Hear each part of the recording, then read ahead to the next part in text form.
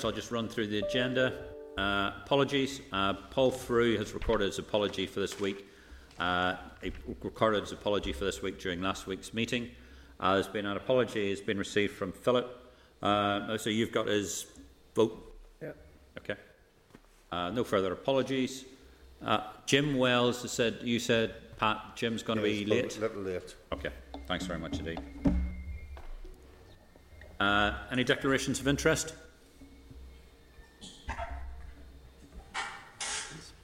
I'm whistling from somewhere. If we move on to the draft minutes of proceedings, inform members the draft minutes of the meeting or the 9th of December 2020 are at page 6. Members, are you content with the draft of the minutes? Sorry, Chairperson. Jim, I think you might have your microphone on. Do you want to mute? All right, thank you. Sorry. Thank you very much indeed. That was an entertaining start to it. Everybody happy with the minutes? I'm not. Yeah. I'm doing the chair's spot because actually during yesterday's evenings I read them in a great deal of detail. I think on page 2 of the minute and page 6 in your table of papers it refers to Gemma as Dolan MLA. I don't think that is appropriate and I would like that to be amended to read Gemma Dolan MLA. But just goes to show you that even as a chairman I do occasionally read the minutes. I actually noticed that but I didn't want to be too pedantic. So thanks for that. So, with the exception of that, are we content to agree the minutes? And we agreed the minutes we published on the website. Thank you. If we move on to matters arising, last week's meeting, and may I say an apology last week. I was pulled away for a series of discussions about Brexit and supposed discussions with the Secretary of State that ran on. But I understand that my deputy ably chaired the meeting, and it has been pointed out by Mr. Catney that it was shorter than our usual sort of meeting, so I don't know what to take of that, but there we go. Remind members of last week's meeting, members received oral evidence from the Department on the outcomes of its consultation on the proposed amendments to the Building Regulations NI 2012. Members recall that officials referred to the widely held view that materials used on site rarely match to what was tested under BS 8414. I just want to read out a note here I have that the BS 8414 test is undertaken by test facilities which have been accredited to UCAS. However, the materials used in a building differ from those tested. It will be a matter for building control to ensure compliance prior to it being given approval for completed works. A move towards standards that are stricter than BS 8414 without improved regulation does not resolve the issue that materials used on site may not match what was tested. It does nothing to improve compliance with whatever standard is ultimately agreed. There seems to be a suggestion in the Department statement that for whatever reason building control is not able to check for compliance with specification. In its response to the consultation, Building Control NI raises some issues regarding the lack of guidance in the proposals and the consequential potential for confusion and lack of consistency. Building Control NI also commented that, while the established BS 8414 test and classification methodology provides a mechanism for determining adequacy for tested systems, there is little understanding of what rate of fire spread is achieved with various combinations of materials. The committee is due to receive oral evidence from UCAS on the 13th of January. However, if there is a known weakness in the system, the committee may wish to review the matter to ensure that the materials used on site comply with the specification tested. The committee may also therefore wish to consider scheduling oral evidence from Building Control NI.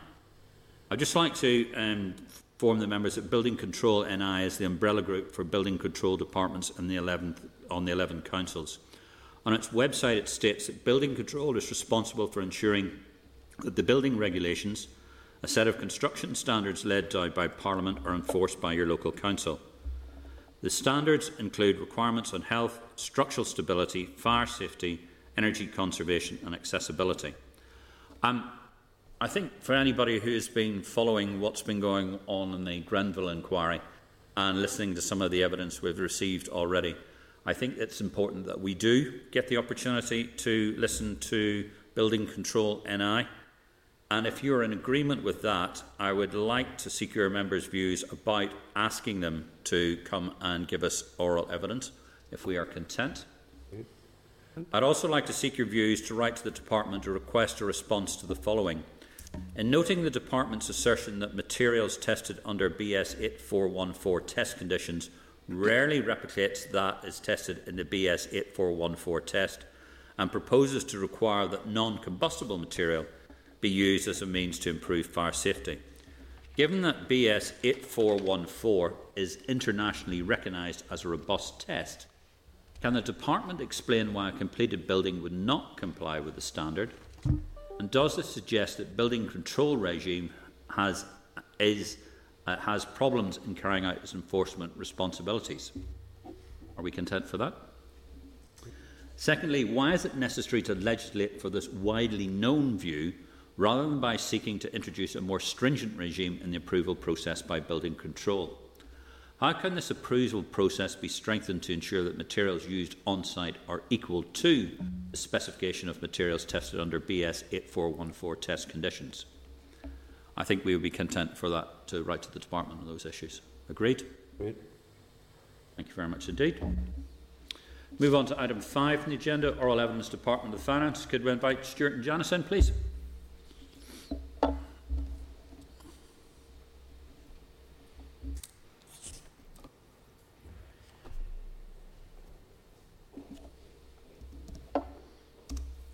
Hi Stuart, hi Janice.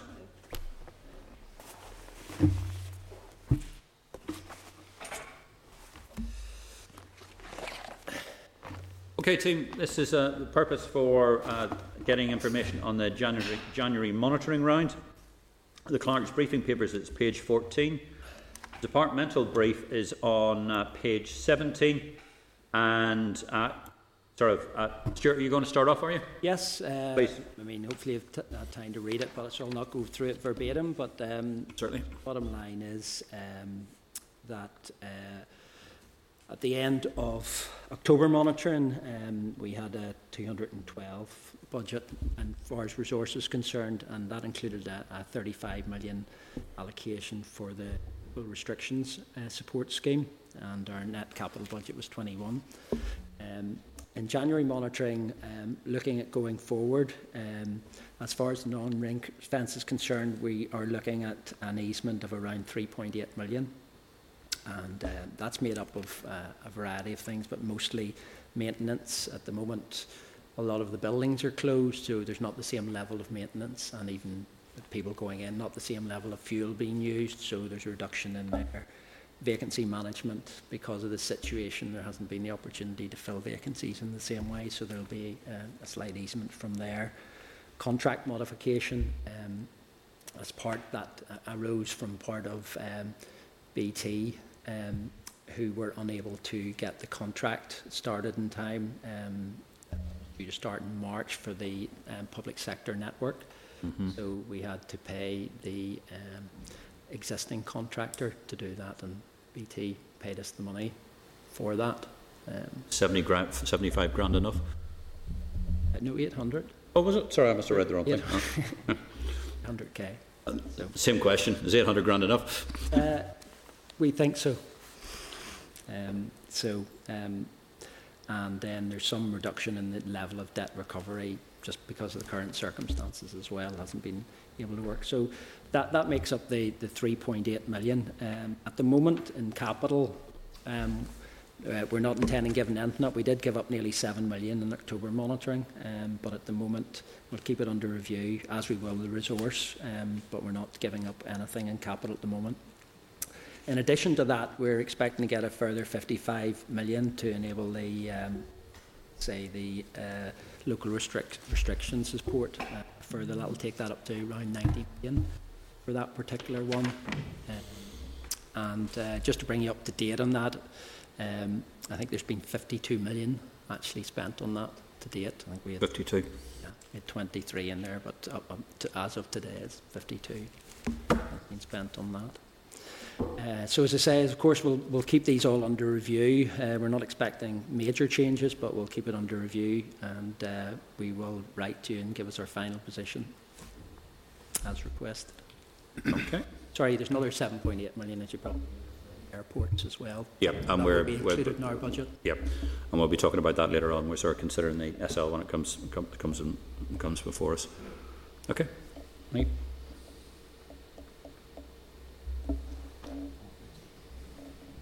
Going to be kind to us at Christmas. Team, this is the finance committee. Come on, Jim. Sorry. Yeah, you said there's 52 million paid out. Sorry, Mike's way back here. You said there's 52 million on the COVID support money paid out. How does that sit with the last sentence of the penultimate paragraph of your briefing note? Where it says, as of 2nd of December, 6,494 different claimants have been paid out a total of 23.4 million. Yeah, well, sorry, the 52 million is the up-to-date position? From the 2nd of December? No, as of today. Yes, but at the 2nd of December it was 23. Yeah. And as of today, 52. 10 days later, it's 52. Where's that? Seems a striking rise in 10 days. Well, LPS have obviously been working very hard to get the grants out. And there's a lot of applications in. They've been processing to get the grants out. So they've been working weekends and long money out, obviously, to the businesses. So it's a reflection of the good work that's been done there. Okay. The only other question I had was the 800,000 that came back from BT. Was that really a book exercise? Because that money already had been paid out to the other contractor, yes? We will actually get the full benefit of the 800k, so it's not really a book exercise. It will be taken off bills that we're continuing to pay, so we'll actually realise real benefit of the 800k. But BT weren't able to give you the service, but you had a previous service provider? Yes, yeah. BT were taking... Presumably you're continuing to pay? Well, not anymore. This was for a period of 6 months that they was delayed for. So that was sort of by way of a compensatory payment for having to extend the contract of the previous contractor. Just going back into sort of the BT piece, because obviously, and we're not going to step on the toes of the Public Accounts Committee, they're dealing with the land web at the moment. But is this with the same business area of BT? No, as Landweb, no. It's on the IT side, if you like, Public Shared Service Network. Okay. Okay, thanks. Jim? No, thanks. Jim? Can I just ask, and you mightn't actually know the answer to this, you know the delay in recruiting staff for NISRA, will that have an impact on the census? It shouldn't have. I mean, NISRA are keeping a very close eye on what's happening, not only with recruitment, but if there are any sort of restrictions in place when it comes to actually doing the census. So they'll be keeping that under review, and they have contingencies to whether it has to be postal, whether it has to be use of IT, you know, to compensate at the time. So hopefully it shouldn't have an impact. They're still planning to go ahead as planned. Okay, thank you. That's me. Good job. Matthew? Thank you. Sorry, we're not completely letting you off for the festive season, but you'll appreciate. It was too good to be true. No, you'll appreciate your turkey whenever, given the will, if you put you through the ringer a bit. Not really. Is there a? Oh, so on the easement of 3.8 million, is that all in capital because it's all? No, the 3.8 million, sorry, it's all resource. It's all resource. Non-ring fenced resource. Right. I know it sort of seems a bit strange that we're getting an extra 55 million resource, but that will be ring fenced for the local restrictions. This is for normal day-to-day stuff. We're giving up to 3.8. That's day-to-day, okay. The 52 million, so you have, at the minute, the total allocation for localised restrictions grants is 55? No, it'll be 90 now because 90. we had 35 in the last monitoring round, plus 55, so it'll be a total of 90 now. So a total of 90 with 52 spent at the minute as of today, and so that's, as you say, you've had got a lot out the door in the last fortnight. Basically, is there any sense of that kind of profile of rise is going to continue. Obviously, the scheme closes for applications, I think, fairly soon. Yeah, I don't know. I think they are profiling to, I mean, and the 55 was probably based on getting that profile up to the 90 million. I don't know exactly what the profile is going forward. I'm sure we can find that out for you. Right, yeah, but that will obviously be interesting to find out exactly, because it's quite a sharp increase recently. Not that that's obviously welcome. On capital, what are the issues around capital? Obviously, there's been some concern about capital spending in departments generally, getting it through. Obviously, finance does not have it. It's not like infrastructure. It doesn't have a huge. Yeah. No, ours is a relatively small capital budget, and there has been a few slippage in some projects, but not a huge amount. I said we've given up 7 million. Some of that is in around just not being able to get contractors in to do work and things. So, giving up 7 million to the centre to be reallocated. Yes, that'll be reallocated. Yes. That'll be reallocated as capital somewhere else. Yeah. Or we hope it'll be reallocated in this before the end of financial year 2020. Yes, well, the hope is it would be allocated to other departments if they can spend it this financial year. Yes, I mean there is obviously an agreement between at the centre as to how much can be carried over each year. I don't know what that is at the moment for all departments, but it should be spent this year if we give it back. But in broad terms, sorry, the 6.9 was given up. That's the same as the 7 you just mentioned. That was given up in October on capital. Well, the 6.9, I was writing it up to 7. The 6.9 it was given up in October monitoring, so that may well have already been reallocated. I'm not sure what could be reallocated in this monitoring round. And in terms of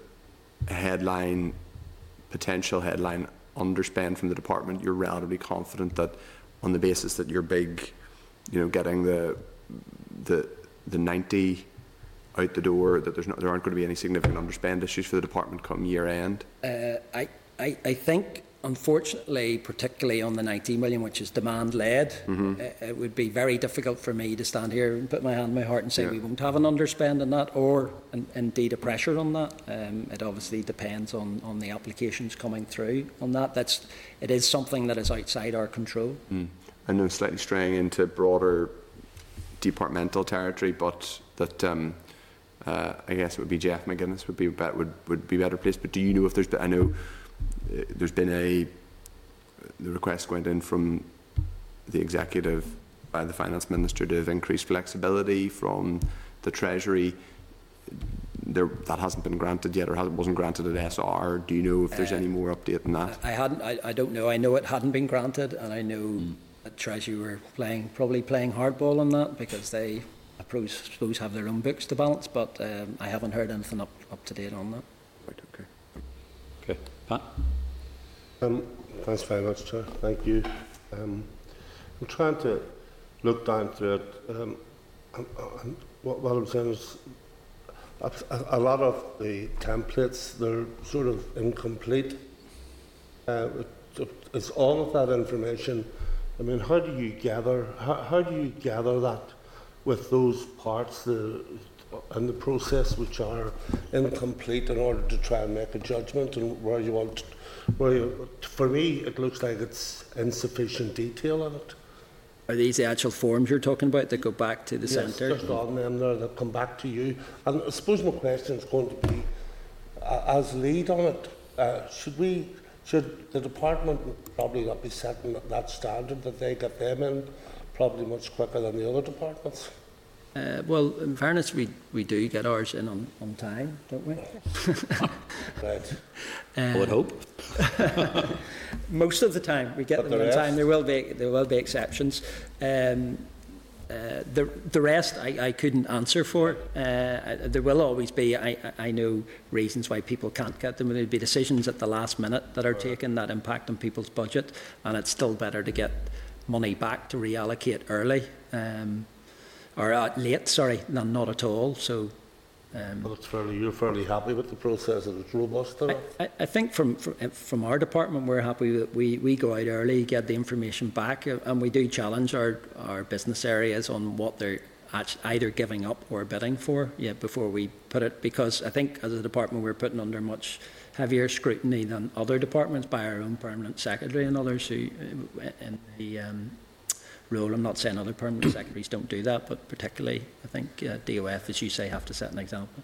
So there's 1.55 million as a result of that from buildings not being open, as you had said.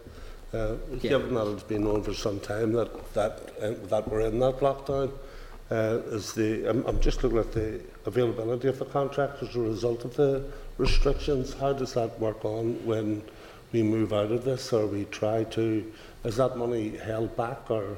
Unfortunately not. You know, this has always been I suppose a gripe with all departments, that you can't just carry over your end year money into next year. So if there's slippage, you know, it goes back to the centre and it can be reallocated in year. But as far as the next year, there's only so much can be carried over from the centre into the next year's budget, so we can't be guaranteed if, for instance, we can't get all our work done on our buildings this year, that we'll get the money next year. Unfortunately, that would be too easy.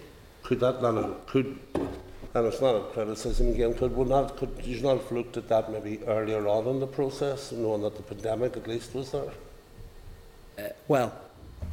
I'm not. It's coming at the back. You mean, sorry, should we not have given the money up earlier on? Well, I suppose we didn't. I suppose, like anybody, we didn't know what was going to happen with the pandemic, whether we were going to be able to get contractors in to do work, you know, how quickly the buildings were going to be filled and reopened again. So it's a movable feast, and we didn't. I suppose it'd be difficult for anybody to project forward what was going to happen as far as COVID was concerned. All right, thank you. Yeah, just to talk about one of the things we've obviously seen is concerns about recruitment within the civil service and delays in recruitment. So obviously you would have known fairly early on, because recruitment process takes in the civil service 3 to 4 months. Mm-hmm. You would have known sort of the end of sort of the second quarter that you weren't going to be able to fulfil the sort of recruitment requirements. So why wasn't that money sort of reallocated earlier? Well, we did give some up. I think we gave $1 million up in last monitoring round. So notice how you used the term that says, no, we kept it just in case, when you were talking about other issues. Did I use that term? Yeah, did. Yeah. Right, sorry. Well, I'm not saying we keep stuff just in case for, just for the sake of it. I mean, if we don't know what's going to happen, that's slightly different than keeping it just in case from that point of view. We don't just squirrel it away and not let people use it. It's mine, you can't have it. If we don't know what's going to happen going ahead, obviously we have a responsibility to make sure we have some sort of contingency to cover what's happening. My second question is probably is a bit more concerning. Look, I think it's great that we've got the additional money to be paid out to support businesses and the rest of it, but we have now a very short window of time to get that money out for firms to be applying for it and the rest of it. What are we doing to make sure that that money gets to the people who need it to be there? Well, as I say, LPS have processes in place, and they're working extremely hard over time, getting a lot of people working on that area to get the money out as quickly as possible. As you can see there, I mean, I was really pleased to say we've got another 30 million out the door. Yeah. That's really good. Yeah. What I think is concern is that we will go into the new year. We'll not be back here until the second week in January, and we could be in a situation where the money has stalled going out, and then we're into a real rush to try and get it out before the end of the financial year. So maybe could you take us an action to send a note to the committee in the new year when you get back, how that sort of profiling of the money's going? Yeah, sure. Because obviously if we come back and discover there's still sort of a sizable amount of it needs to get out to businesses who need it, we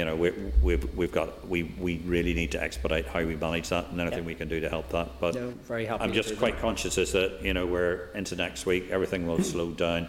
A lot of businesses are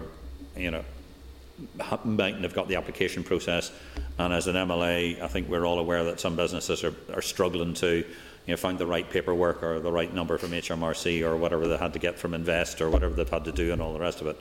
It's not a criticism of the finance department, it's just the process that's happening. Yeah. So it's good. I read that figure and I was a bit concerned because we've only got 23 million out and there's much more to go, but actually having 50 out is good. But I'm really concerned we come back in January and discover that figure hasn't much increased. So if you could let us know of a note of that, that would be very good. The rest of it. Yeah. Janice, you've sat there and said nothing. Would you like to say anything? No, I'm quite happy. Thank you very much. Far from happy Christmas. Well, please, on behalf of the committee, take back to the department, and I'll drop a note on the committee's behalf. I'll drop a note to Sue for all the department. Anyhow, wishing them all a happy Christmas and a peaceful New Year. But try and get a bit of rest, and it's going to be a very, very busy New Year. But thank you very much indeed. Thank you for coming in. Thank you very much. Cheers. Thank you. Okay, team, next up is oral evidence, the Royal Institute of Chartered Surveyors on dilapidation payments. Could I invite Adrian to come in, please? The following papers are relevant to the agenda item. The clerk's brief is on page 29. The RICS's briefing paper on page 32. The Department of Finance's paper regarding outstanding dilapidation payments over the last 3 years, page 35. Come on in. And Ray's paper on page 38. Dilapidation protocols for Great Britain on page 54. And the Northern Ireland pre-action protocol for commercial action is page 65. Adrian, thank you very much indeed for coming in. And please, would you care to make an opening statement? Yes. Firstly, on behalf of the RICS, thank you for the invitation to come in and give evidence today. Maybe it's quite useful just to explain. We became quite interested in the whole dilapidation process when we noticed there seemed to be a considerable variation between what companies considered to be a dilapidation process, what they were looking for, and what was actually paid out by the department, and there seemed to be a considerable length of time between those sort of things happened. Yes. So that's just so it gives you awareness of.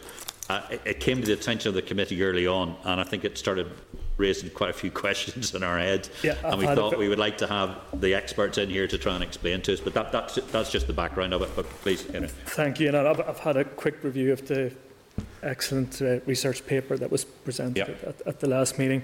I'm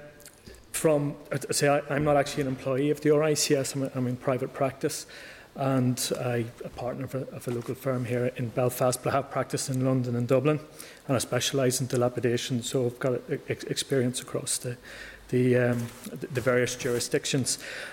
I've prepared a brief paper which I've shared. Do you want me to go through the salient points? Yes, please. Just go through the salient points. That would be excellent. That's okay. So the dilapidations guidance note, it's very much prepared in the legislation and case precedent of England and Wales.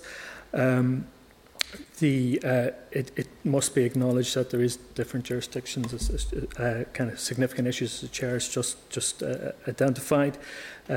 We are reliant as landlord and tenant to the Daisies Act, which is significantly dated of 1860, and we don't have any case precedent here specifically on repair or dilapidations. So we've got the English case laws, which would be persuasive, and we make reference to them as well.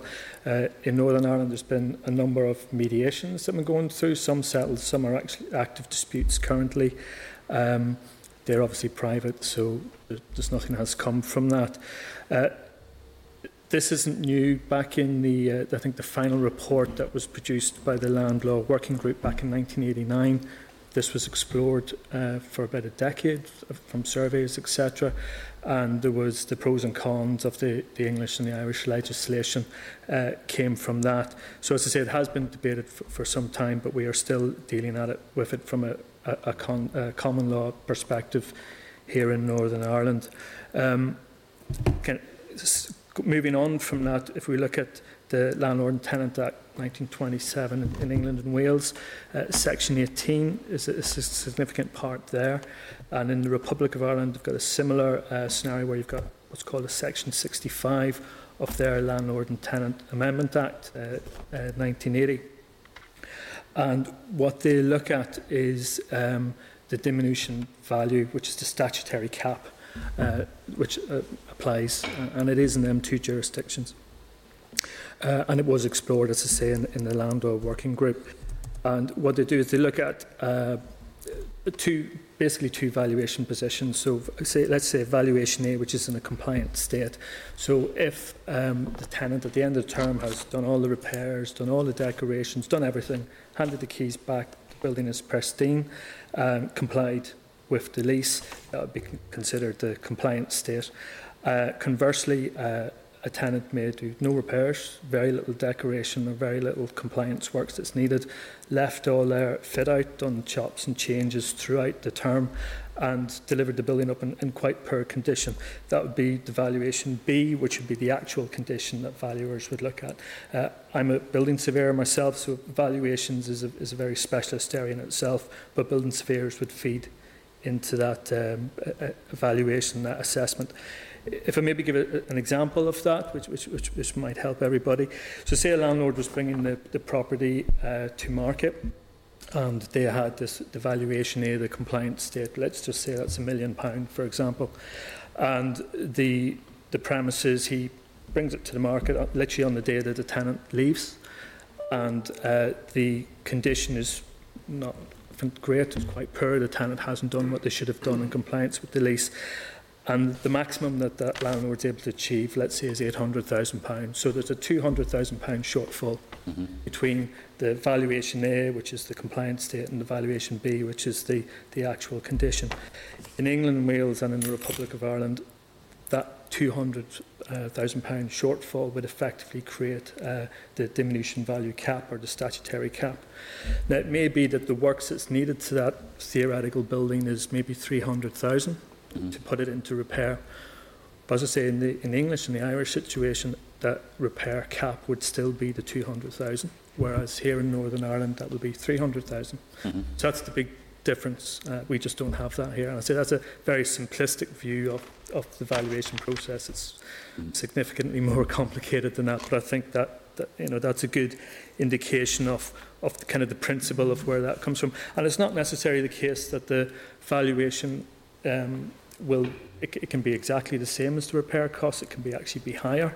So actually there's an enhanced value. So it's not always the case that the valuation cap is always going to be less than the claim that's presented to address the repairs. So just to clarify that point. So on the guidance note, we don't have a specific version of it for Northern Ireland.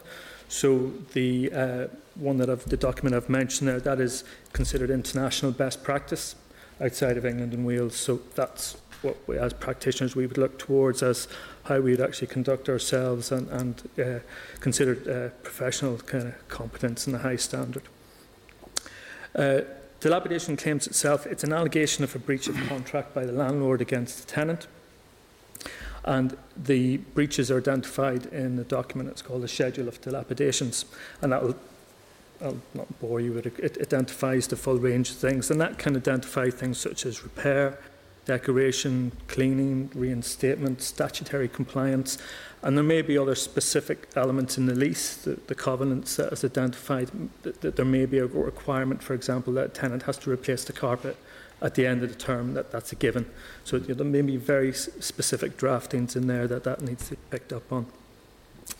And there will be consequential costs as well. That might be loss of rent, rates, insurance, professional fees, etc. So that all built together can come into a heads of claim.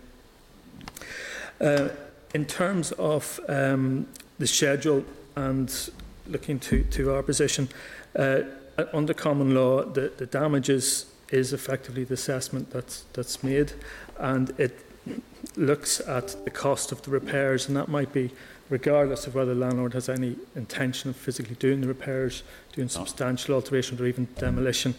And again, that's the common law rule position that we have here. And that's the big difference that we have.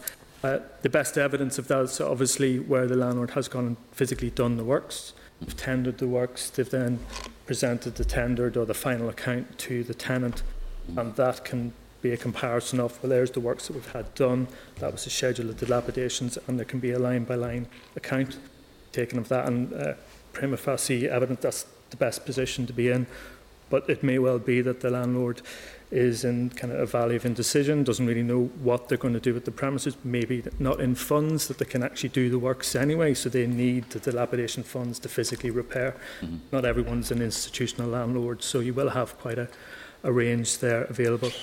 And obviously, when the tenant and landlord entered into the contract, which is where I think the importance of it from a Northern Ireland context is, the contract is agreeing, or the lease is agreeing the intentions of the parties at the beginning of the term before they've actually entered into the lease. So it's incumbent on both parties to be kind of informed of what they're doing. So I would have clients who, for example, and this is me as a practitioner, not as RICS, would have pre-lease surveys undertaken, for example, so that they're able to say, well, there's issues with the roof, or there's a defect with that wall, etc., so that the lease they're in an informed position. They can then decide whether certain bits are caveated out under the contract. It may be a schedule of condition is appended into the lease, and that helps assist drafting of the contract or the lease, and then each party knows what they're expected of through the duration of the term. And unfortunately, there is a scenario, and I act for landlords and tenants, where a tenant would receive a dilapidation schedule and go, well, we've paid the rent, what's this all about? We would never have expected to receive this, but they have contractually entered into requirements that need to be done at certain, either painting every 3 years or 5 years, or reinstating and that type of thing. And they may have undertaken, which quite regularly happens, unauthorised alterations, which may not be in compliance with building control, for example. So the landlord could get encumbered with all of that cost for stripping it out, or not even have the benefit of even using it. So it's by no means a simple end of term scenario of here's your schedule and everyone walks away. So as I say, that's quite a difference. But the principle is very much set. I mentioned the paper there about Jonah v. Weeks, but that is looking at the common law situation. Process-wise, in England and Wales, they also have the civil procedure rules. And from that, there was an acknowledgement by the Dilapidations panel of the RICS and the Property Litigation Association that some of the drafting of schedules, maybe by some inexperienced practitioners, maybe wasn't as well presented or as comprehensive as it should have been, or exaggerated, etc. So a pre-action protocol, which is termed the Dilapidations Protocol, was prepared, and it gives a good roadmap for practitioners in England and Wales in terms of how the document should be presented, and even in terms of timelines. So the service and even the response, they say reasonable time, which they deem to be 56 days, and even meeting 56. I think it's our... I say that deals with their protocol. We have a Northern Ireland protocol which differs. I think it's 21 days. But the so that initial discussion, I've got a copy of it here, and I can hand it over at the end. And there's a flow chart that shows that the course of action to be taken. It is beneficial, I'll say, for the less experienced practitioners to aid them in that process. It also has that once the tenant has responded, that a meeting should take place for negotiations within 28 days thereafter. So it does have kind of gateposts, and it assists that stock take undertaken, and then if still no movement, then procedures follow. In England and Wales, how often does it fairly regularly keep to the schedule? I had a good chat with a number of my English colleagues over the last week. I think in principle it is followed. It is very much, if you find the other practitioners, the other side, aren't playing ball, that is used as a reminder to them that they should be following the protocol. I'd say it probably comes more into effect if it does go to litigation, and then at least reference can be made back to, well, that party didn't engage or didn't follow through or didn't provide as per the guidance note documentation, so that will put them in a poorer light. And I think it's very much like the pre-action protocol that we have here in the High Courts, that the whole intent of it is to try and make things more efficient, get them through, reduce costs and time in the courts. So it's just to keep that whole process moving. But as I've mentioned there, the Northern Ireland one, it doesn't go as far as the likes of the Dilapidations Protocol, but the protocol does rely on the landlord and tenant law in England and Wales, which we don't have here. So that is also a difference in it, because the intention is that there is some discoverability as part of that early process, as part of the Dilapidations Protocol. So a diminution value, for example, may be something that's presented earlier than theoretically here, where that may become a debate. when we're going through the courts. So that is quite a significant difference between the two. I've mentioned the Northern Ireland Protocol, which I say it's very much moving things along, making them more efficient and getting them through. It must be acknowledged that a lot of dilapidations claims do get settled privately. I have had cases where we have been instructed, inspected, served and agreed and received payment within a 2-week period. I've had other ones that have gone into years. So, any government departments you manage that on? I have in the past not had any government clients that I've dealt with in Northern Ireland. I've acted for landlords more so in the north. In England and Wales, Scotland and the Republic of Ireland, we have quite a few public sector clients. I think that's more a reflection of how they deem dilapidations as a specialism and how it sits outside frameworks, etc. But that's a completely different conversation, which I'll not get into. So as I say, I've had a few that have settled quite quickly, I have to admit, with public sector, but they've been not the kind of quantum that's been mentioned in the briefing document that I've seen previously, which are quite significant. And it all comes, there is, I've mentioned there about repairs and decorations. There's a lot in the tenure documentation. It's not a black and white issue at the end. It is complex in terms of the interpretation of the contract, which goes right back to my very first kind of point of dilapidation shouldn't be an adversarial aspect right at the end of the term. It should be something that's considered at the beginning, because the kind of the honeymoon period's great. It's the divorce at the end, which can either be painful or amicable. And some tenants do all the works that they need to do right through the term, and there can be very minor things that just need addressed at the end, and others do no repairs, as I say, or no decoration, and quite blasé about what they're going to return back to the landlord. So that's really where the issues are. Obviously, the courts and the RICS strongly recommends alternative dispute resolution. My colleagues I've had a claim recently here in Northern Ireland that successfully was mediated, and my colleagues across the waters have advised me that we would typically have between maybe 5 or 10 claims a year within the practice that would go through to mediation, where there's been a narrowing of points, but there's just 1 or 2 hard points, just there isn't a meeting of minds, and that does assist to get things resolved, and typically to the satisfaction of both parties, and even bringing together principals sometimes can focus that process as well, which I appreciate. Government departments have numerous parties involved in that, and that's maybe not as simple to do. But yes, mediation we have found to be very beneficial as a practice. The mechanics, I think, just kind of closing, the mechanics of that process, RICS members are supposed to follow the guidance note. It is best practice, that is what we're supposed to do. There are non-surveyors or RICS members who deal with dilapidations as well, and maybe not in the manner that they should, and the kind of with cost and time implications to that as well, unfortunately. But as I say, we don't have a Northern Ireland specific guidance note, so we do.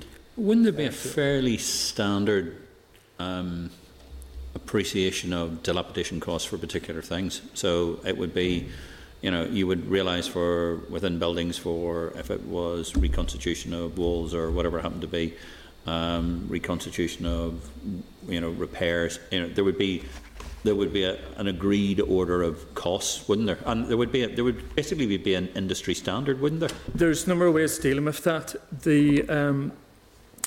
The evidence that would be looked at, the RICS actually has a dilapidations price book, which would be a starting point. It obviously relies on evidence that's gathered from practitioners UK-wide, and there's a... Well, so if you had an office building, you would say costs are, the standard cost would be X. There would be base costs that we would refer to, but it's like as if you went out to tender to a contractor. Not every contractor is going to come back with exactly the same price. There will be some that can get certain things more competitive than others. Government bodies would have measured term contracts, for example, so there's set rates, prices, PSA on that.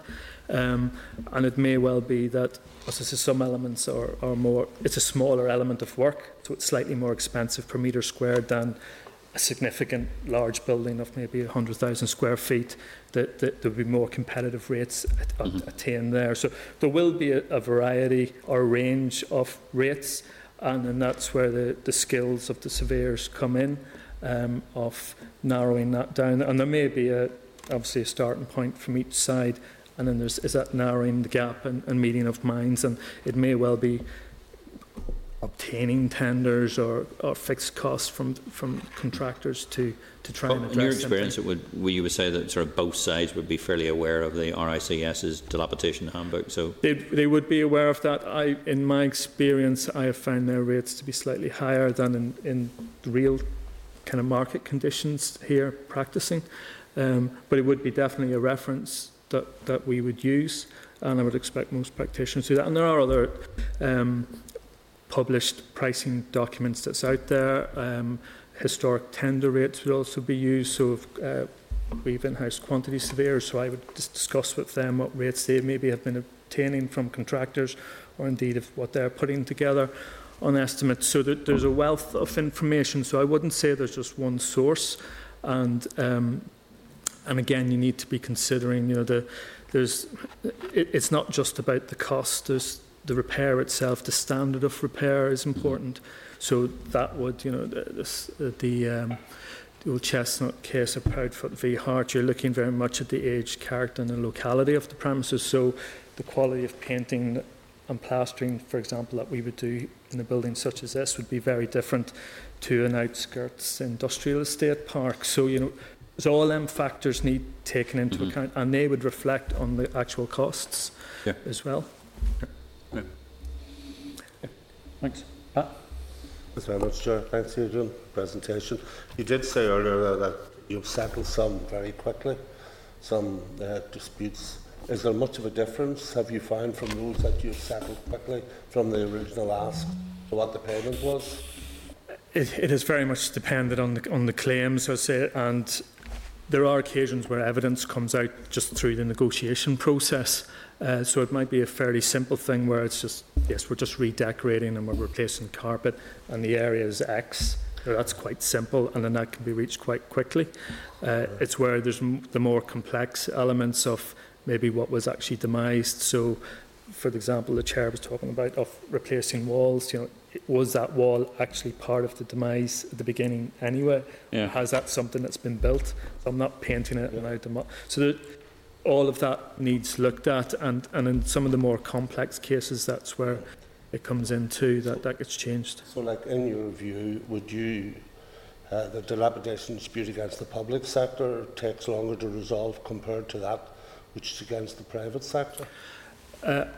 Well, the meeting of minds of the surveyors might be relatively similar. I think it's the process after that, where it's maybe the budget holders are having to justify the payment of it. When you're dealing in the private sector, usually there's commercial pressures, or you're dealing with an individual, and there can be other factors that it's a case of, right, well, I actually have a tenant coming in and I want to deal with things. So, for example, a lot of our institutional clients would actually deal with the dilapidations very early and try to actually get the tenant to do the works before they vacate, so that a new tenant can literally walk in the day after, and they see that as an advantage to them. I'm trying to get to a different point. I'm looking at, like, in some cases, the amount of the dilapidation claimed against the agreed settlement can be subject to quite significant variations. Yeah. So, for example, there was a case of 270,000 was claimed, but was settled after 15 months for really. And there was another one where 260,000 was claimed and was subsequently settled for 35.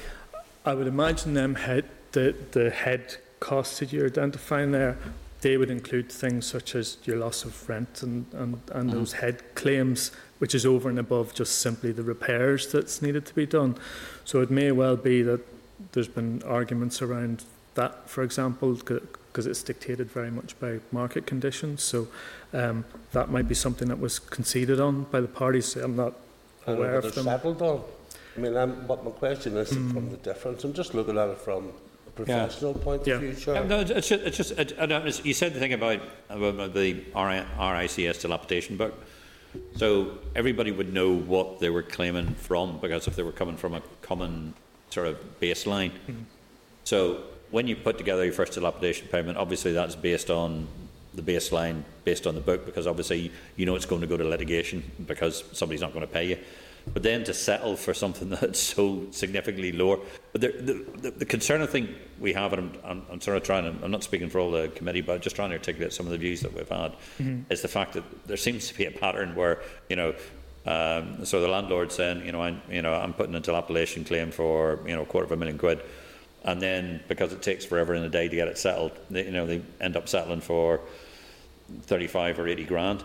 Yeah. And there seems to be such a divergence of that, and what we don't know is that what it's like in the commercial world.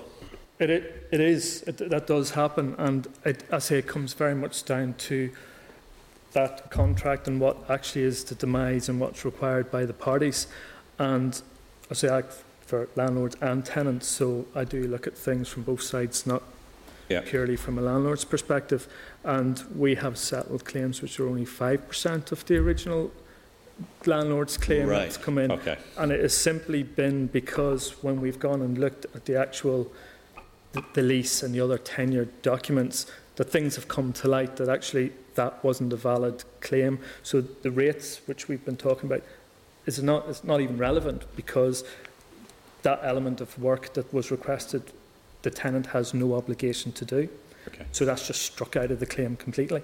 And it can be a number of them that can have big differences on it. So it would be incorrect to just assume that the dilapidations revolves around the construction rates alone. That's not the case.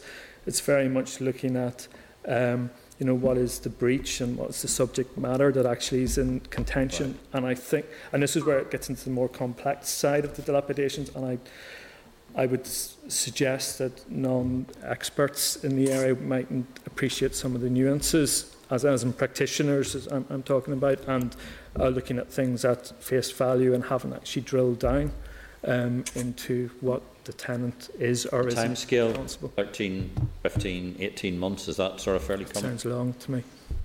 That's good. Thanks, Chair. So look, I can see where there are variations in that, whilst recognising that, the cost between those parties of those two examples that I give, the variations, there could be a reasonable variation. I would have thought of 10%.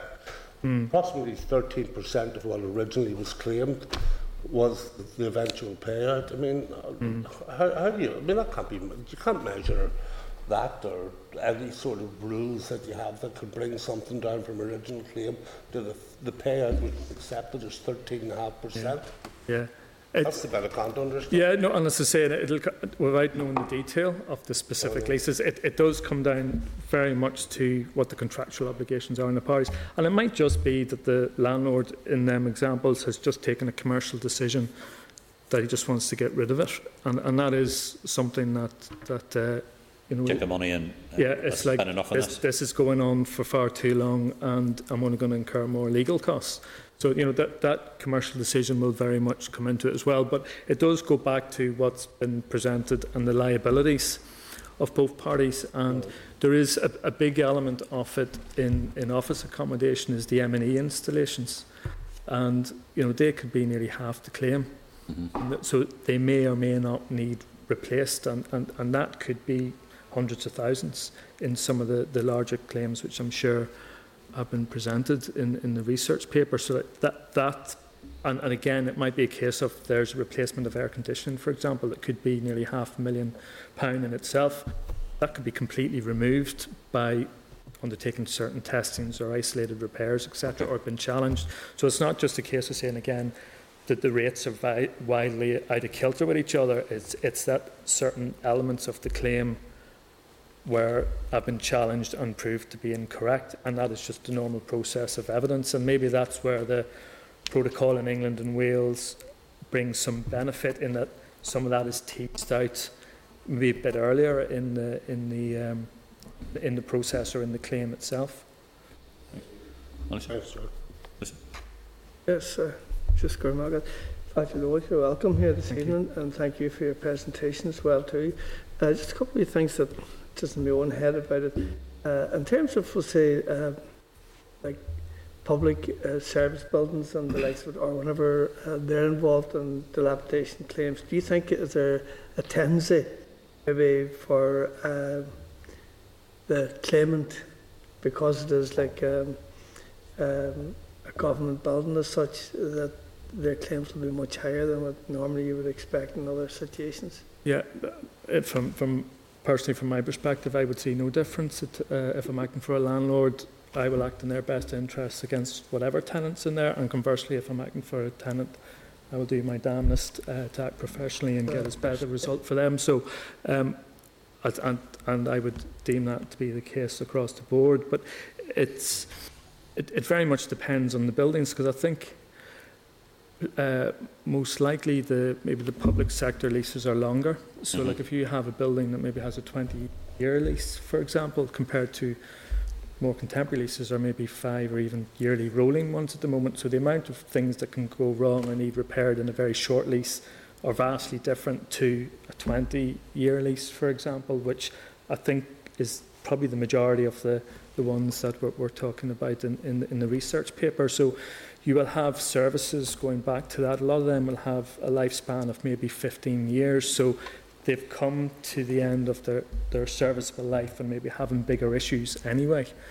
So just through the nature of a longer term lease, and it's maybe been a bigger footplate, it's going to be a large sum of money that has to be dealt with. And I think that, again, that's quite a key thing. So again, it's going back to that very first part of looking at the lease of, well, we're here for 5 years, we're going to have to decorate it once, a schedule of condition will record that the air conditioning equipment's nearly on its last legs, etc. So we want to make sure we're not getting hit for replacement of that at the end of 5 years. But when you're talking 20, it could be brand new equipment and a new build, but because of SIBC guides and disrepairs and maybe even obsolescence, even in our current climate, trying to get equipment from China to replace air conditioning systems is extremely difficult. So things like that bring in other costs that just because of the passage of time are a factor of the claim. Well, just in the event then of disputes and so on, and there's a number of different stages and arbitration in one of them, who are the arbitrators in situations like that? There's a few barristers in Northern Ireland who act as mediators. The RICS has a panel of expert determination, as does other law society and other parties. So, you know, there is that skill set out there as mediators to, you know, get involved, but there needs to be that narrowing of the issues between the two parties and then focusing on what the key remaining items are rather than going and nearly starting afresh, which I think is a considerable cost. But as I say, it comes down to, I think, the expertise of the surveyors themselves dealing with it from the very beginning, and if they're able to get it to a reasonable commercial settlement, fantastic. And I says in the majority of cases that I deal with, that is what happens. And it may well be that there's 10 or 20 grand difference and the two parties decide just to split the cost because they see the legal fees far outweighing that difference. But to go back to your earlier point, I wouldn't see there been a target on public sector tenants by any means. They would be, the least.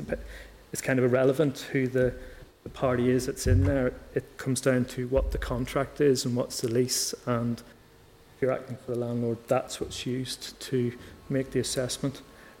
If there was say, a sole trader that's literally about to go into administration, there would be a question mark on the landlord of, well, is there actually any merit in that party incurring costs to chase something that isn't there? I think that's fair to say.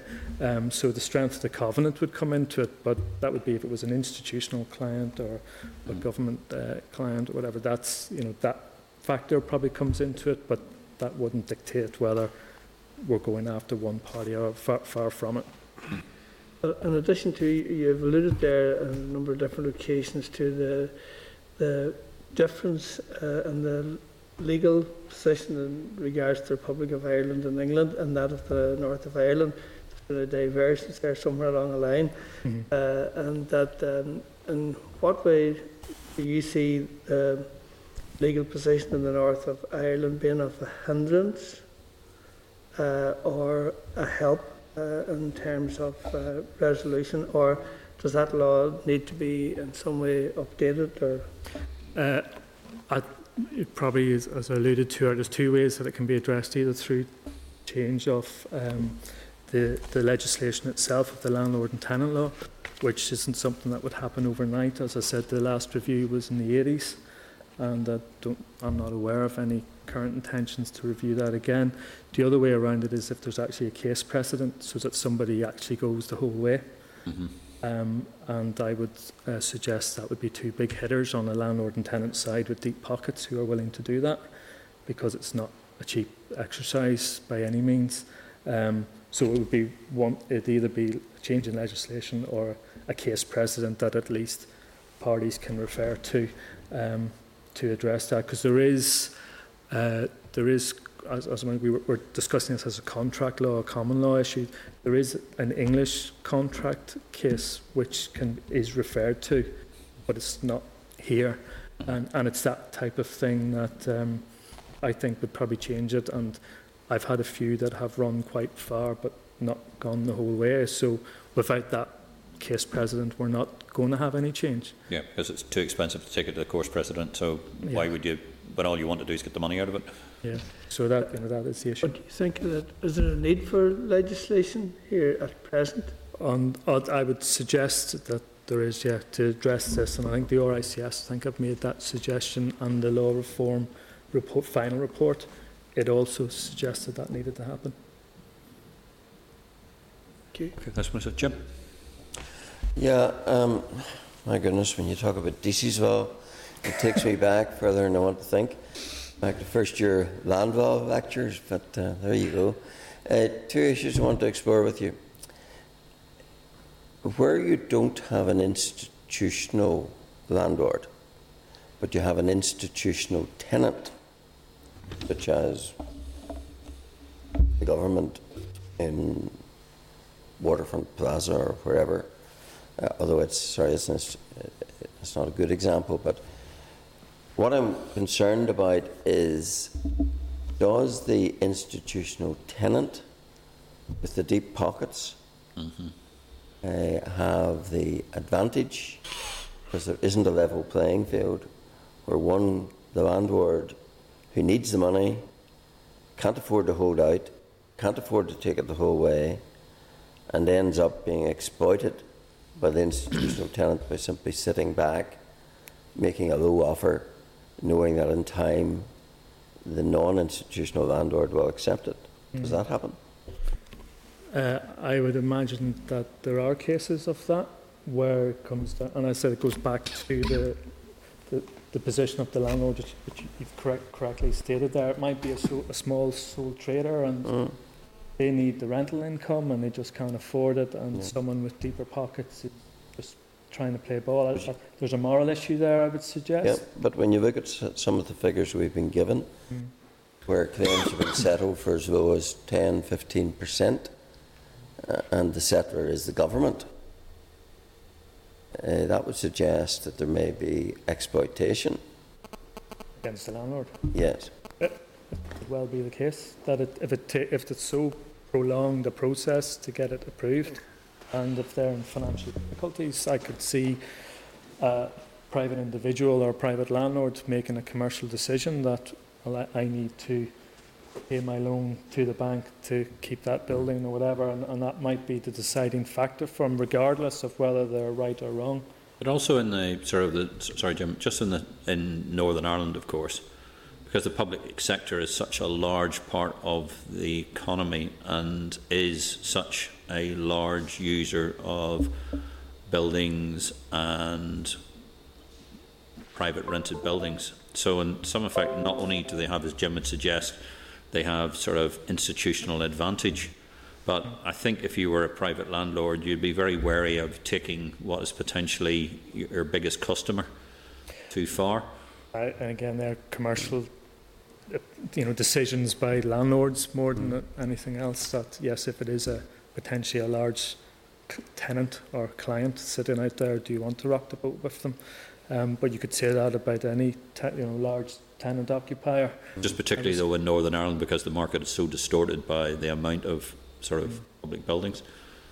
It would be a view taken. I'll say this is completely outside of RICS opinion, but that would be a view that would be taken by the landlord themselves. But to go back to the point that we were discussing there, if say an institutional tenant such as the government, a public sector, didn't repair the building through the duration of the term, so the landlord gets a very poor standard building at the end. There's maybe arguments of willful waste and things like that can be brought into, so it's a case of an institutional client going, well, at the end of this, I'm just going to put up a big fight and not pay out what's due, and I'm not even going to look after the building during that term. That can't be correct.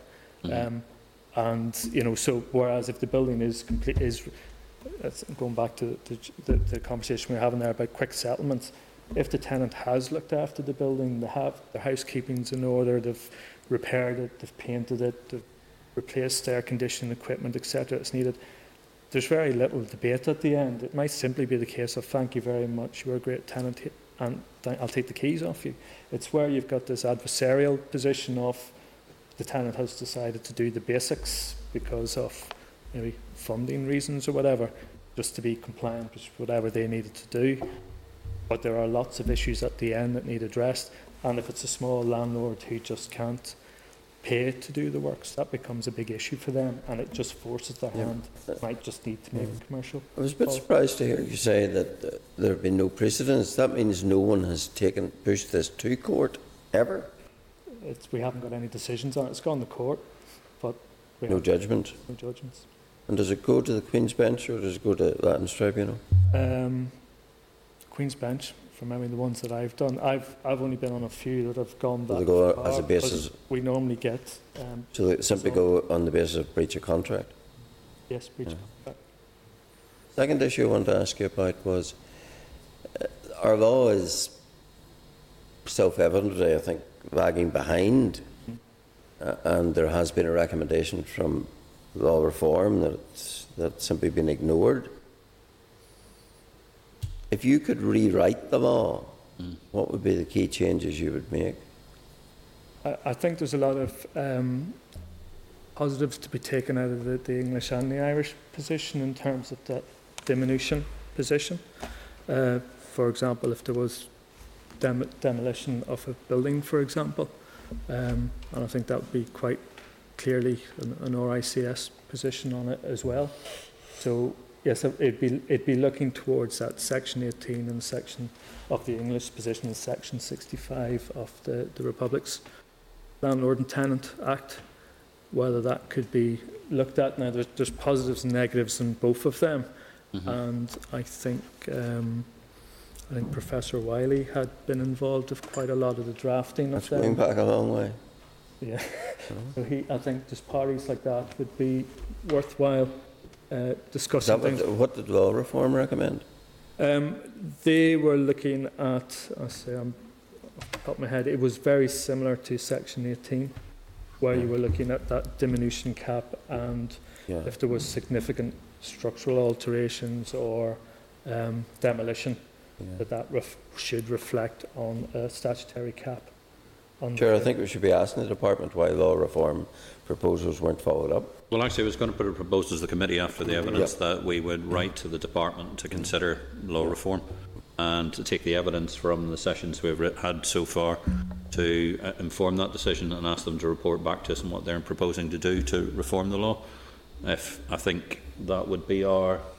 Matthew, you're nodding. No. Apologies, Chair. Thank you for your... just one final one, Adrian, just before... look, one of the things we're trying to do is encourage Northern Ireland to be a great place to come and do business in. And obviously one of the things that Northern Ireland's very short of is Grade A office space. And having been involved in Dublin in the hunt for Grade A office space, and it's extraordinarily difficult to get, And one of the big concerns is how you rapidly turn it over. Google Olympus are a classic example of how office space is rapidly turned over, and sort of the concerns they had about dilapidation. But of course, one of the things that we do with due risk registers and due risk and due diligence before they come and sort of try and secure office spaces, the rest of it is what is the legal framework for everything to do with that as well. I sense that because Northern Ireland is an outlier, not having something that would be recognised in London or something that's recognised in Dublin could actually work against us when it comes to people coming to go and looking for sort of renting space and looking for high quality space. So do you think that reform would probably be also helpful for improving the Northern Ireland economy and also making it much easier for people to understand the sort of the property market within Northern Ireland? Yeah, I would agree. At least puts it on an even kind of plane. I always have great difficulty with American clients trying to explain dilapidations to them. Yeah. The concept of it is alien. I think the American approach is you pay. I know a particular Boston company had that conversation with me not so long ago. Yeah, well, that approach, or the American type leases where they actually pay an enhanced rent, so the dilapidations is effectively rentalised across the term. Yeah. So within reason, you're walking away. Now there will need to be the checks and balances at the end, and the co-working type environment, which we have seen very much in Belfast in recent years. It is an example of that, whereby you come in, you open the door, and you just trade away and you walk away again. Yeah. But you're paying more for that. Yeah. And that's the difference that needs. And again, that comes back to the commercial aspect of the landlord might be willing to buy out the DLAPs, but at an enhanced rent. Yeah. So but it all comes back down to say the very beginning of being informed. The party's been informed, knowing what they're actually getting into, and addressing it that way. And it may well be, and I have seen some commercial leases where that has been addressed, but the rents have reflected the risk that the landlord has then taken on. So that's another way of dealing with that. Adrian, thank you very much indeed, and thank you very much indeed for informing us. You're and welcome. May I wish you all a happy Christmas and a happy New Year, and keep safe. And thank you very much indeed. Thank you. Thank you very much. Committee, the proposal that we write to the department and ask them to look at the reform of the law in this section, I think we would be agreed on that. Agreed. Content? Thank you very much indeed. May we move on to the next item on the agenda? Was going to be the oral evidence on the Department of Finance budget statement. I just want to brief you on the discussion I had with the Minister earlier on today. Jim McManus and I met with him by teleconferencing. Just the main points that the Minister informed us that the budget paper was brought to the Executive last week but did not get onto the agenda, and I understand that it is looking to be tabled tomorrow. The Minister attempted to arrange a meeting with the First Minister to clarify a number of points, and it was attempted to put on the item on the agenda, but I think because of a Brexit briefing that was binned, but they're trying to get it onto the agenda now. It was the Minister's intention to get the draft budget discussed and agreed at the Executive meeting, and he's going to push quite hard for that, because otherwise it would be the second week in January before it could be agreed, and that's quite frankly not acceptable.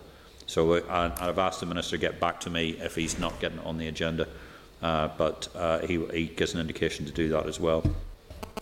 If the draft budget is agreed by the Executive, it is the Minister's intention to make a written statement tomorrow as soon as the meeting is complete, and an oral statement at the first plenary session of the Assembly. The consultation process, remember, is supposed to take 8 weeks, and that will start immediately after the Minister has laid the written statement. I agreed. I think that would be a good approach to do that as well. Final budget must be laid by mid-February in order to have sufficient time to pass the budget bill before the end of March. The Minister is content to attend the committee on the 13th of January to provide oral evidence on the draft budget, dependent obviously on it going through tomorrow. And I think that if there are any changes, you will be informed. I will inform you by email if there's any changes or anything, and I'll keep you updated during the period of time if we are content. Content. Matthew? I was just going to briefly ask, does that 8 weeks include Christmas? Yeah, it does. That's compared to the past, Matthew, where we didn't even have the consultation period. I think even getting the budget. The budget. I think this is. It might sound strange, but this is a great improvement. I'm aware. if we get it. Indeed. Can move on to item number 8 on the agenda, SR 2020-308, the Rate Relief Coronavirus Amendment Regulation Northern Ireland 2020. Draw the members' attention to the items on the agenda, Clark's note on page 72 and the rate relief on page 73. The purpose of the rule is to amend the rate relief regulations to provide a one-off payment in lieu of notice, one-off payments in lieu of notice and holiday pay are disregarded when rate rebate awards are being determined. The rule is subject to negative resolution procedure at the Assembly. The committee considered the SL1 at its meeting on the 18th of November and was content with the policy proposals. There have been no changes in policy content since the SL1 was submitted to the committee. The examiner's statutory rules has informed the committee office that the statutory rule will be in the next ESR report and will not be drawn to the special attention of the Assembly. If we are in agreement that the Committee for Finance has considered SR 2020-308, the Rate Relief Coronavirus Amendment Regulations Northern Ireland 2020, and subject to the ESR's report, has no objection to this rule. Are we in agreement? Agreed. If we move on to the next item on the agenda, SL1, Financial Assistance Airports Regulation Northern Ireland 2020. The following papers are relevant to this agenda item. The Clerk's briefing note at pages 31. The Financial Assistance Airports Regulation Northern Ireland tabled at page 33. The letter to me on page 37. Ministerial written statement on page 38. I inform the members the purpose is to allow the provision of up to 7.8 million in total of temporary financial support to Belfast International Airport, up to 3.7 million, and Belfast City Airport, up to 4.1 million, in light of the significant financial difficulties these organisations continue to face as a result of COVID. The rule is subject to negative resolution and Assembly procedures. It is proposed that the rule will come into operation today. Chair, just to correct on that, sorry, we've just been emailed. Apparently it will not come in today, and there is no operational date given as yet, just for information. Sorry, Chair, you were saying. Oh. Waiting for a decision on it. Yeah. We're waiting for a decision they can implement. Given the absence of detailed analysis and economic appraisal coupled with the fact the SL1 comes into operation today, but it doesn't now, the Department has asked to place officials on standby. Look, the Minister we have heard Minister's responses in the Assembly. He's responded to questions we've given to him. The Department of Economy and the Department of Infrastructure have neither managed to provide the necessary financial assistance to the airport as we have. We know from the budget position that money had been set aside to support the airports as well, and I think that, bearing in mind the circumstances, I think we'll be minded to support this SL1. Would we be in agreement? Right. Hold on. 1, 2, 3, 4. Yeah. I was going to have to drag Pat back in there. Okay. Right, members, therefore, that the committee has considered Department of Finance's proposal for subordinate legislation financial assistance airports regulation Northern Ireland 2020 and has no objection to the policy implications of the proposed legislation at this stage. Agreed. May I, Chair, may I ask a question? Yeah. About it would be helpful. I'm not suggesting that we don't agree to the limited financial support, but it would be helpful to understand if, in the context of the not being able to form a value for money determination, whether the Minister, whether there was any consideration given to whether it requires a ministerial direction purely for the sake of consistency, because I'm aware that other measures across multiple departments, including economy, infrastructure, have required ministerial directions. So it would be helpful to understand. That's not to say we should hold it up. It would be helpful to have a clarity on whether that is a consideration or consistency there. Well, since we've already agreed to it, that's the one bit. But we can ask Aidan, are you there? So can I ask Assembly Broadcasting to bring Aidan McMahon on to the spotlight, if we possibly can? Hopefully he's there. Aidan? Hi, Aidan. Did you hear the question? Sorry, could you repeat the question, please? It's from Matthew O'Toole.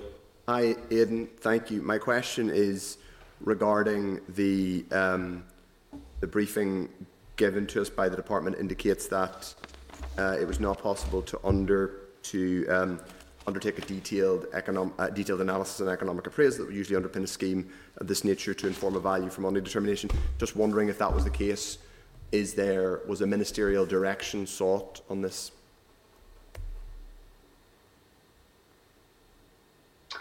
A ministerial direction was given. It was? For the package, correct. Fine. So there will be a letter then. The Auditor General will receive a letter on this ministerial direction and details of it? That's correct. Okay, that's fine. Yep. Okay, happy? Thank you. Okay. Thanks. Thanks, Ed. Thank you. I think, Chair, we should have been told that. Yep.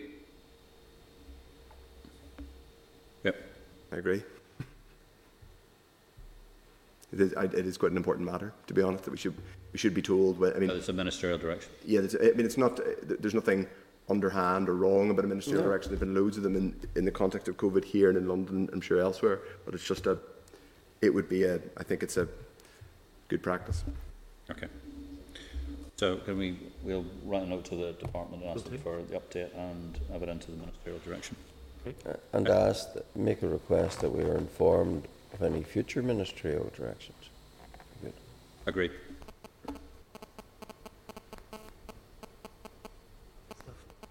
Okay. Thank you. Cheers, Ian. Next item on the agenda, written evidence, Department of Finance, Public Procurement Common Frameworks.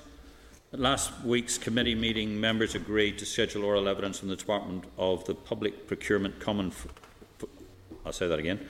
To schedule oral evidence from the Department on the Public Procurement Common Framework, and further agreed to ask the Department to immediately provide full details of all organisations that issued a summary framework to and copies of all responses received. The response from the Department is page 81. Advise members, 2 organisations, the Construction Employers Federation and the Social Enterprise Northern Ireland, have responded to the Department's invitation to participate in the feedback process for the Common Framework. I would like to seek your agreement to schedule oral evidence from the Construction Employers Federation and Social Enterprise NI. And we also present an opportunity for committee to receive oral evidence from them on the Public Procurement Common Framework, the Procurement Board, which I believe is sitting today for the first time, and the Dormant Accounts Fund. You may wish to suggest asking SENI to provide a paper on the committee covering all 3 areas. Would we like to get a paper from Social Enterprise Northern Ireland on these issues? Yep. Great. Yep. Remind members, at last week's meeting, the committee sought an urgent explanation by the Department as to why Cabinet Office guidance was not followed, and why, regardless of Cabinet Office guidance, the committee was not furnished with important information that had been issued to stakeholders for more than 6 weeks previously. The response from the Department is tabled at page 6. Has anybody got any comments?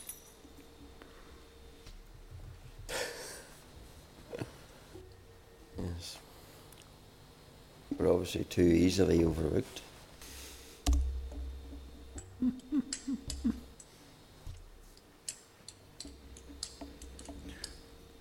Shall we note with a sceptical eye? An equivocal eye? Yeah, noted. Okay. Noted, so noted, suitably. Move on to the chairperson's business, item number 10. During recess, it's practice to delegating authority to the chairperson, deputy chairperson, to consider any non-routine contentious FOI requests. If any such requests are received, the views expressed by the chairperson, the deputy chairperson, and the response issued will be considered at the first meeting following the recess period. As members are content to delegate authority to consider any non-routine contentious FOI request to the chairperson and deputy chairperson during this recess period. Great. Moving on to correspondence, the departmental response to the committee's question on the departmental progress report and the Equality Commission, page 96. Any comments? If to seek agreement, therefore, to consider the response again, if appropriate, during the committee's consideration of the Northern Ireland Civil Service reform. Read. The departmental update regarding localised restriction support scheme on page 101. Do we have any comments? Chair, I must say I'm still experiencing, on behalf of constituents, delays in getting responses since they made the ruling that it has to be diverted through the department rather than directly LPS.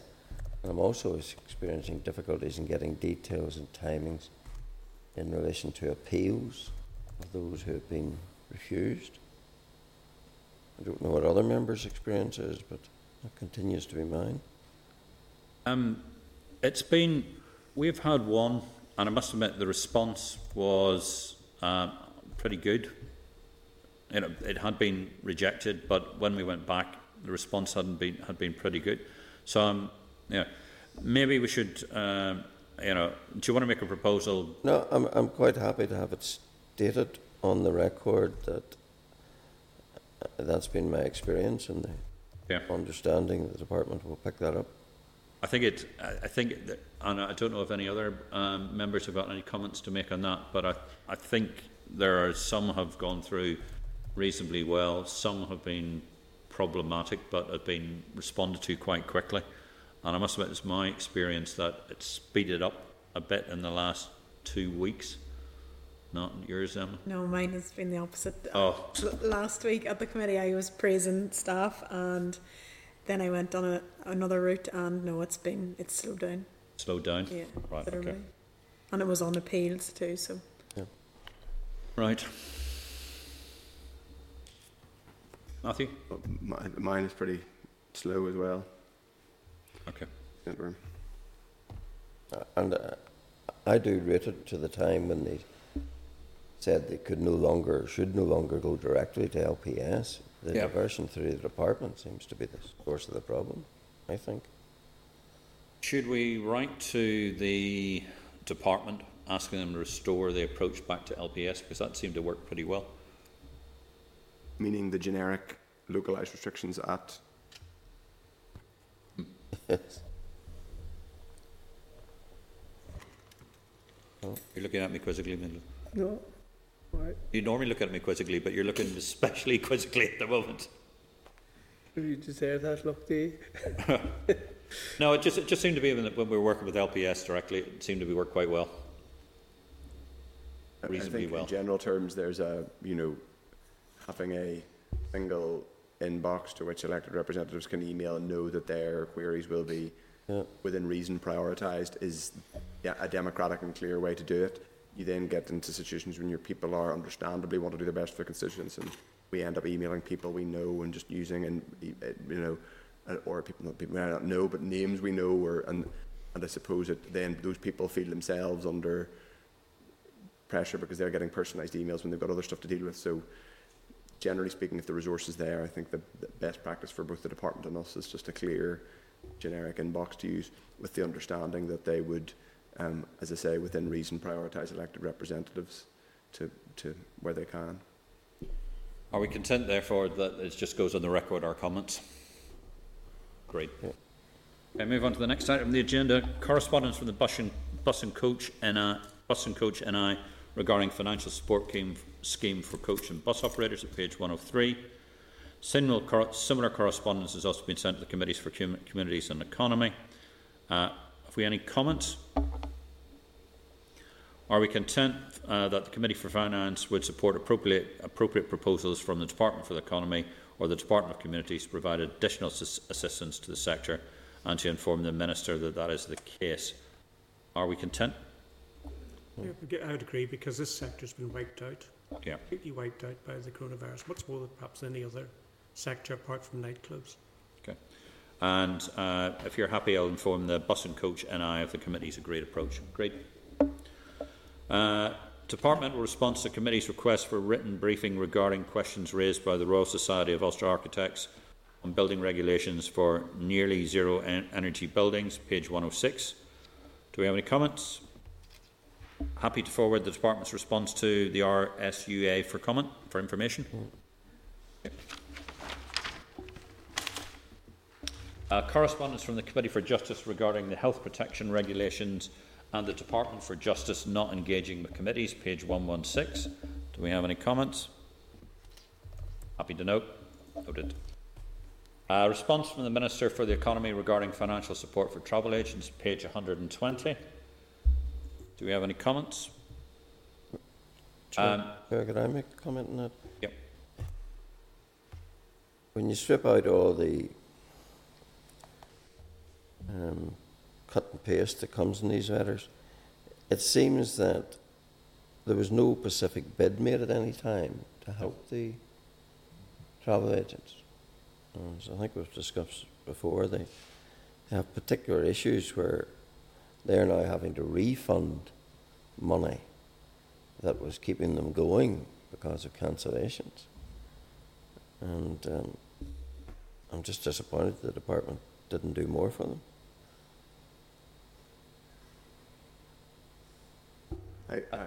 Sorry, go ahead, Matthew. I broadly speaking, I agree with that. I think there's a there's a strong argument that there's an argument that this group has been helped by other schemes, but the minister could be slightly more straightforward in just saying that, because it sort of dances around it and then says they can get help through these various different other schemes. Certain travel agents have got the hospitality, tourism and leisure scheme, but that's 11 out of presumably hundreds across Northern Ireland, and ultimately it's a wee bit mealy-mouthed to talk about meetings you've had with people, not to be too pointed about it. Yeah. The other point is we issued the request for information on the 14th of October. If you notice the date of the 11th, it's the 11th of December. And the department should have 10 days. It normally should be 10 days to respond to us. Now, the department initially was quite slow in responding to us, but then actually started meeting its timelines. But this one seems to have fallen outside the scope. But I just want to advise you that following a meeting with the Association of Northern Ireland Travel Agents, the Minister of Finance has been asked to respond to a number of proposed actions. I think I would like your agreement to ask the Department to provide details of what those proposed actions on which the Minister has been asked to respond, and to provide us with a copy of that response, just so we know what's going on. Yeah. Great. Yeah. Great. Next item on the agenda, departmental response regarding the procurement board terms of reference, page 122. Do we have any comments?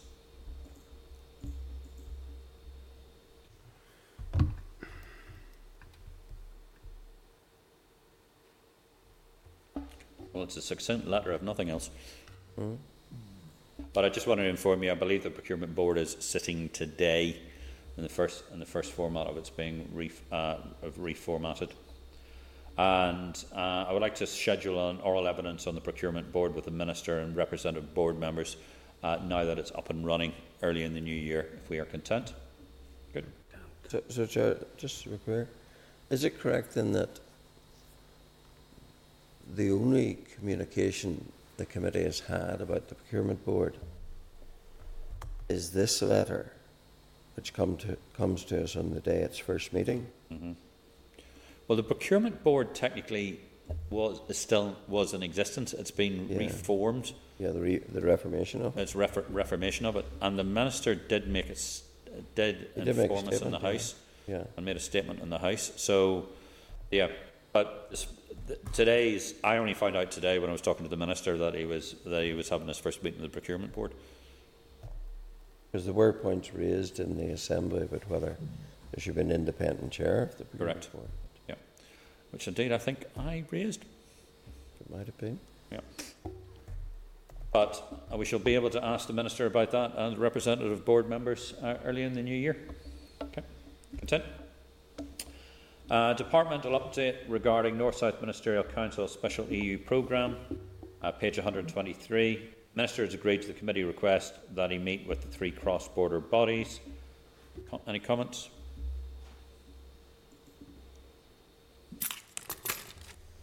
Okay. Seek agreement to forward the response to the cross-border bodies for information. Happy to note. To agree. Yep. Seek agreement to note. Response from the Minister to query from the Committee for the Economy regarding VAT payable and PPE imported from the EU to Northern Ireland, tabled at page 8. What do we think of that?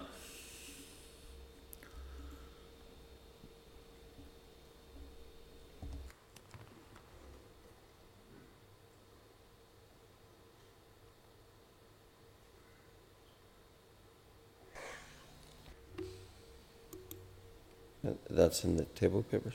Table papers, yep.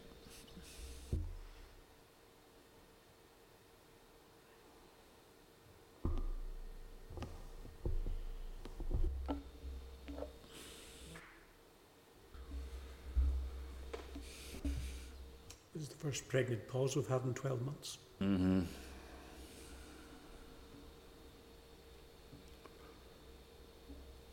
As I read it, we're going to be liable for VAT on PPE. Yeah. It's ginormous.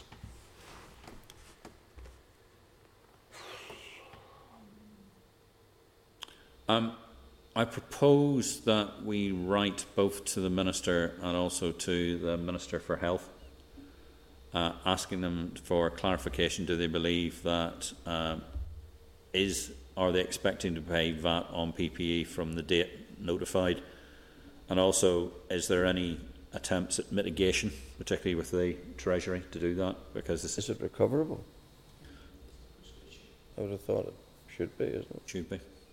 But I think it's vital we establish that because it needs to be established. The sums involved are ginormous. 20% of a vast bill, and if like if it's only moving money you get back, it's only going around the system. That's fine. It can be got back within the financial year, but if it can't, then the implications for Robin Swan's department are just horrendous. Yeah. Are we content, therefore, to write to both the Minister of Health and the Minister of Finance? Yes. Right. Next item on the agenda, Committee for the Economy to the First Minister and Deputy First Minister regarding the TO Task Force and taxi and coach operators being excluded from the COVID restrictions business support scheme. Table at page 11. Have we any comments? I'm confused about this because private taxi operators were entitled to claim the self-employed furlough payments. And there's also a one-off payment of £1,500 from the Minister of Infrastructure. Yet I note that just over half of all the taxi drivers who were apparently entitled to that have applied. And a taxi driver came on to me and he explained that his total income normally per year is £9,000 a year. Well, if he gets his 80% from the self-employed furlough scheme plus his £1,500, he's actually getting more than he was earning apparently for the last 3 years. Because his 80% plus the £1,500 more than what he was claiming to have earned in the previous 3 years. So, and taxi drivers have been quite vocal to me about saying how much they deserve help. But then why did only half of them apply for it? Does anybody know? That just seems a complete mystery as to why only, I think it was 5,000 taxi drivers applied for the one-off £1,500 payment. All they had to show was their insurance to prove that they had a taxi business and their usual details. So why do they write to us saying they deserve more help when half of them aren't applying for it? Just a thought. Any other comments? Well, I think it's, other than saying this is a useful question that the Economy Department is asking. Okay. Happy to note? No. Take agreement to note the remaining items of correspondence, to note the information request to the Department, and to note the routine paper circulated on Friday the 11th December 2020. Move on to Forward Work Programme. For members of the Forward Work Programme for January to April 2021 is at page 133. I remind members that last week's meeting sought clarification on the reference in the Forward Work Programme for drivers and barriers to change and improvement. Advise members that the committee strategic plan has an agreed output to receive oral evidence from PRSD, NIPSA, OECD and other key stakeholders, including those involved in decentralisation of the public sector and the ROI, to identify and understand drivers for change and barriers to change. Also inform members that UCAS has agreed to provide oral evidence alongside the Fire Safety, Engineering, Research and Technology, FireCert, on 30th of January 2020. Also inform members correspondence from the Ministers relating to the Dormant Accounts Fund is tabled at page 15. This includes the Minister's statement and strategic action plan for the fund. I would like your agreement to schedule oral evidence from the Department on the Dormant Accounts Fund in January. Are we content? Mr. Chairman, I brought this up. I must say the Minister's statement and the information we've now been given does provide a fair degree of clarity as to what's happening with this substantial amount of money. So we're a lot better off than we were this time 2 weeks ago. I think the fact that we're also scheduling oral evidence from the Department, the Dormant Accounts Fund, I also think might be useful as to talk to the National Heritage Royal Fund, National Heritage Lottery Fund. National Heritage, the fund. I think that would be quite useful, because if they're going to be, if it's all going to be auspices of theirs, I think it would be useful to understand about their governance and their how they're proposing to manage it. If we are content to do that, okay. Thank you. And the committee is content with the draft forward work programme for January to April 2021. Okay. Just before I bring up my first item of AOB, you will be aware that we're losing our clerk, Jim, who's moving on, and Jim is going into semi-retirement coming in January. Jim, can you hear us? He's too young. You're far too young. Good. I just wanted to say, on behalf of the committee, Jim, you've been an outstanding clerk. You have managed me, and you've managed us very well indeed. You have kept us on not only on the straight and narrow, but in a committee that is, in many occasions, is mired in considerable detail. You have managed to not only keep on top of it, you've been able to make sure that we're all appropriately informed. You have been able to lead your team very effectively. And you have been a stalwart, not just for the committee since I've been the chairman and for the committee members here, but for the length of time you've been in it as well. And I'm glad you're not escaping fully, because we really look forward to seeing you in the new year. I apologise that you're not here personally, where we could have given us all as our effusive thanks, and made you feel even more embarrassed. But I just wanted to say thank you very much indeed. And if you would like to say a few words, we would be more than delighted. Broadcasting, he's muted him. Thank you, Clark, you're on mute, Jim. Jim, sorry, we can't hear you. Sorry, just Assembly Broadcasting to please unmute Jim, please. Thank you. Yes, it has been a very, very busy and challenging, and in many ways a difficult year this year for everybody. But in many ways, quite an enjoyable year too. I mean, I was never bored. And I want to say thank you very much for your kind words, comments, and I am looking forward to spending more time social distancing from my grandchildren.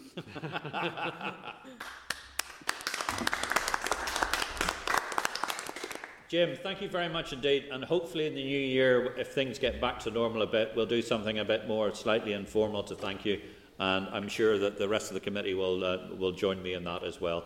But enjoy Christmas, enjoy the new year, keep safe, and keep socially distanced from all those grandkids. Okay. Any other business? Yes, Mr. Chairman. I think Jim should stay on for this section. Mr. Chairman, the committee has met for almost a year. We first met, I think, at the end of January. Can I say, I said in the Assembly on Tuesday that I believe that people were put on this committee for being naughty, and I noticed that you were just about to intervene and to pull me up on that comment. I did originally think I would have been placed in this committee for being very naughty, but I have to say I've found this last 12 months to be a very pleasurable, profitable and interesting experience. And I think a lot of that goes down to your expertise as chair. You've kept the meeting flowing along very well, though we did notice, mind you, when the vice chair was put in control last week, the meeting was halved in time, but maybe he was very fortunate and got a very light agenda. But I would say I think it's reflected in the fact there's always a very high turnout of this committee. The attendance is probably the highest of any committee in the Assembly. And every month, every week, there's something fascinating comes along. It is not a dull, turgid, boring committee by any means. So I found it a pleasure. So I've gone from the situation feeling that I have been thrust out into the desert in the Finance Committee to a situation now that wild horses wouldn't pull me off it. So I think that gives you an indication of how things have gone. So it's been a very pleasurable experience. I know you'd booked the Donadby in for a fabulous lunch for the committee, the chairman's lunch, but because of the whole social distance issue, you had to cancel that, and we understand. But there's always next year or the following year. So it's been a pleasure, and I just pay tribute to you for all your hard work over this last 12 months. Well, thank you very much indeed. But from my perspective, is I have thoroughly enjoyed chairing the committee so far to this year. I've thoroughly enjoyed everybody's contribution, and to say that I have learnt a lot is to put it mildly. And that's why I thank Jim, and I thank you all. And I also thank the fact that Some of the questioning we've been able to give has been quite incisive, and there's some areas that particular, and I mean this very importantly, things like building regulations, where I thought, what real value added can we bring to this? I think that's already beginning to realise the importance of where we are. I forgot to mention the hard-pressed staff, Mr Chairman, particularly Jim here is clearly lying about his 52-year-old age to try and get early retirement. There's just no way, Jim, you're old enough to be retiring early from anything, but you just have to accept that. Certainly Jim and Neil and all the team. Thank you very much. Chair, if I could just interrupt, can I take an opportunity to say a very big thank you to my staff, because I think I've been very lucky in the staff that I've had. This last year with everybody with COVID-19, the members haven't gotten to know them, they haven't been there, but they are working diligently in the background. And I just want to say that I'm very grateful for the support that they've given me and the support that they give the committee. And I will. And you just stolen the words out of my mouth, because I was about to thank everybody, and I was going to thank you. Thank you for stepping in at short notice, and thank you very much indeed, the team and the staff, for everything they've done. The next meeting will be on Wednesday, the 13th of January, 1400 here in the Senate chamber. Be aware that I will be in touch with you if anything changes, reference budget, and if there are any other sort of potential changes, just in case the committee's reformed on or the assembly's reformed on an ad hoc basis, just in case anything else comes up between now and the 13th of January. Finally, to me, it says, please be safe. Keep all the social distancing. Make sure that you stay safe and the rest of it. And I want to see you all back here, bright and bushy-eyed, ready to go in January. But thank you very much indeed. Thank you, everybody. Thank you. Thank you. Thank you. Well done. Senate Chamber, programme signed.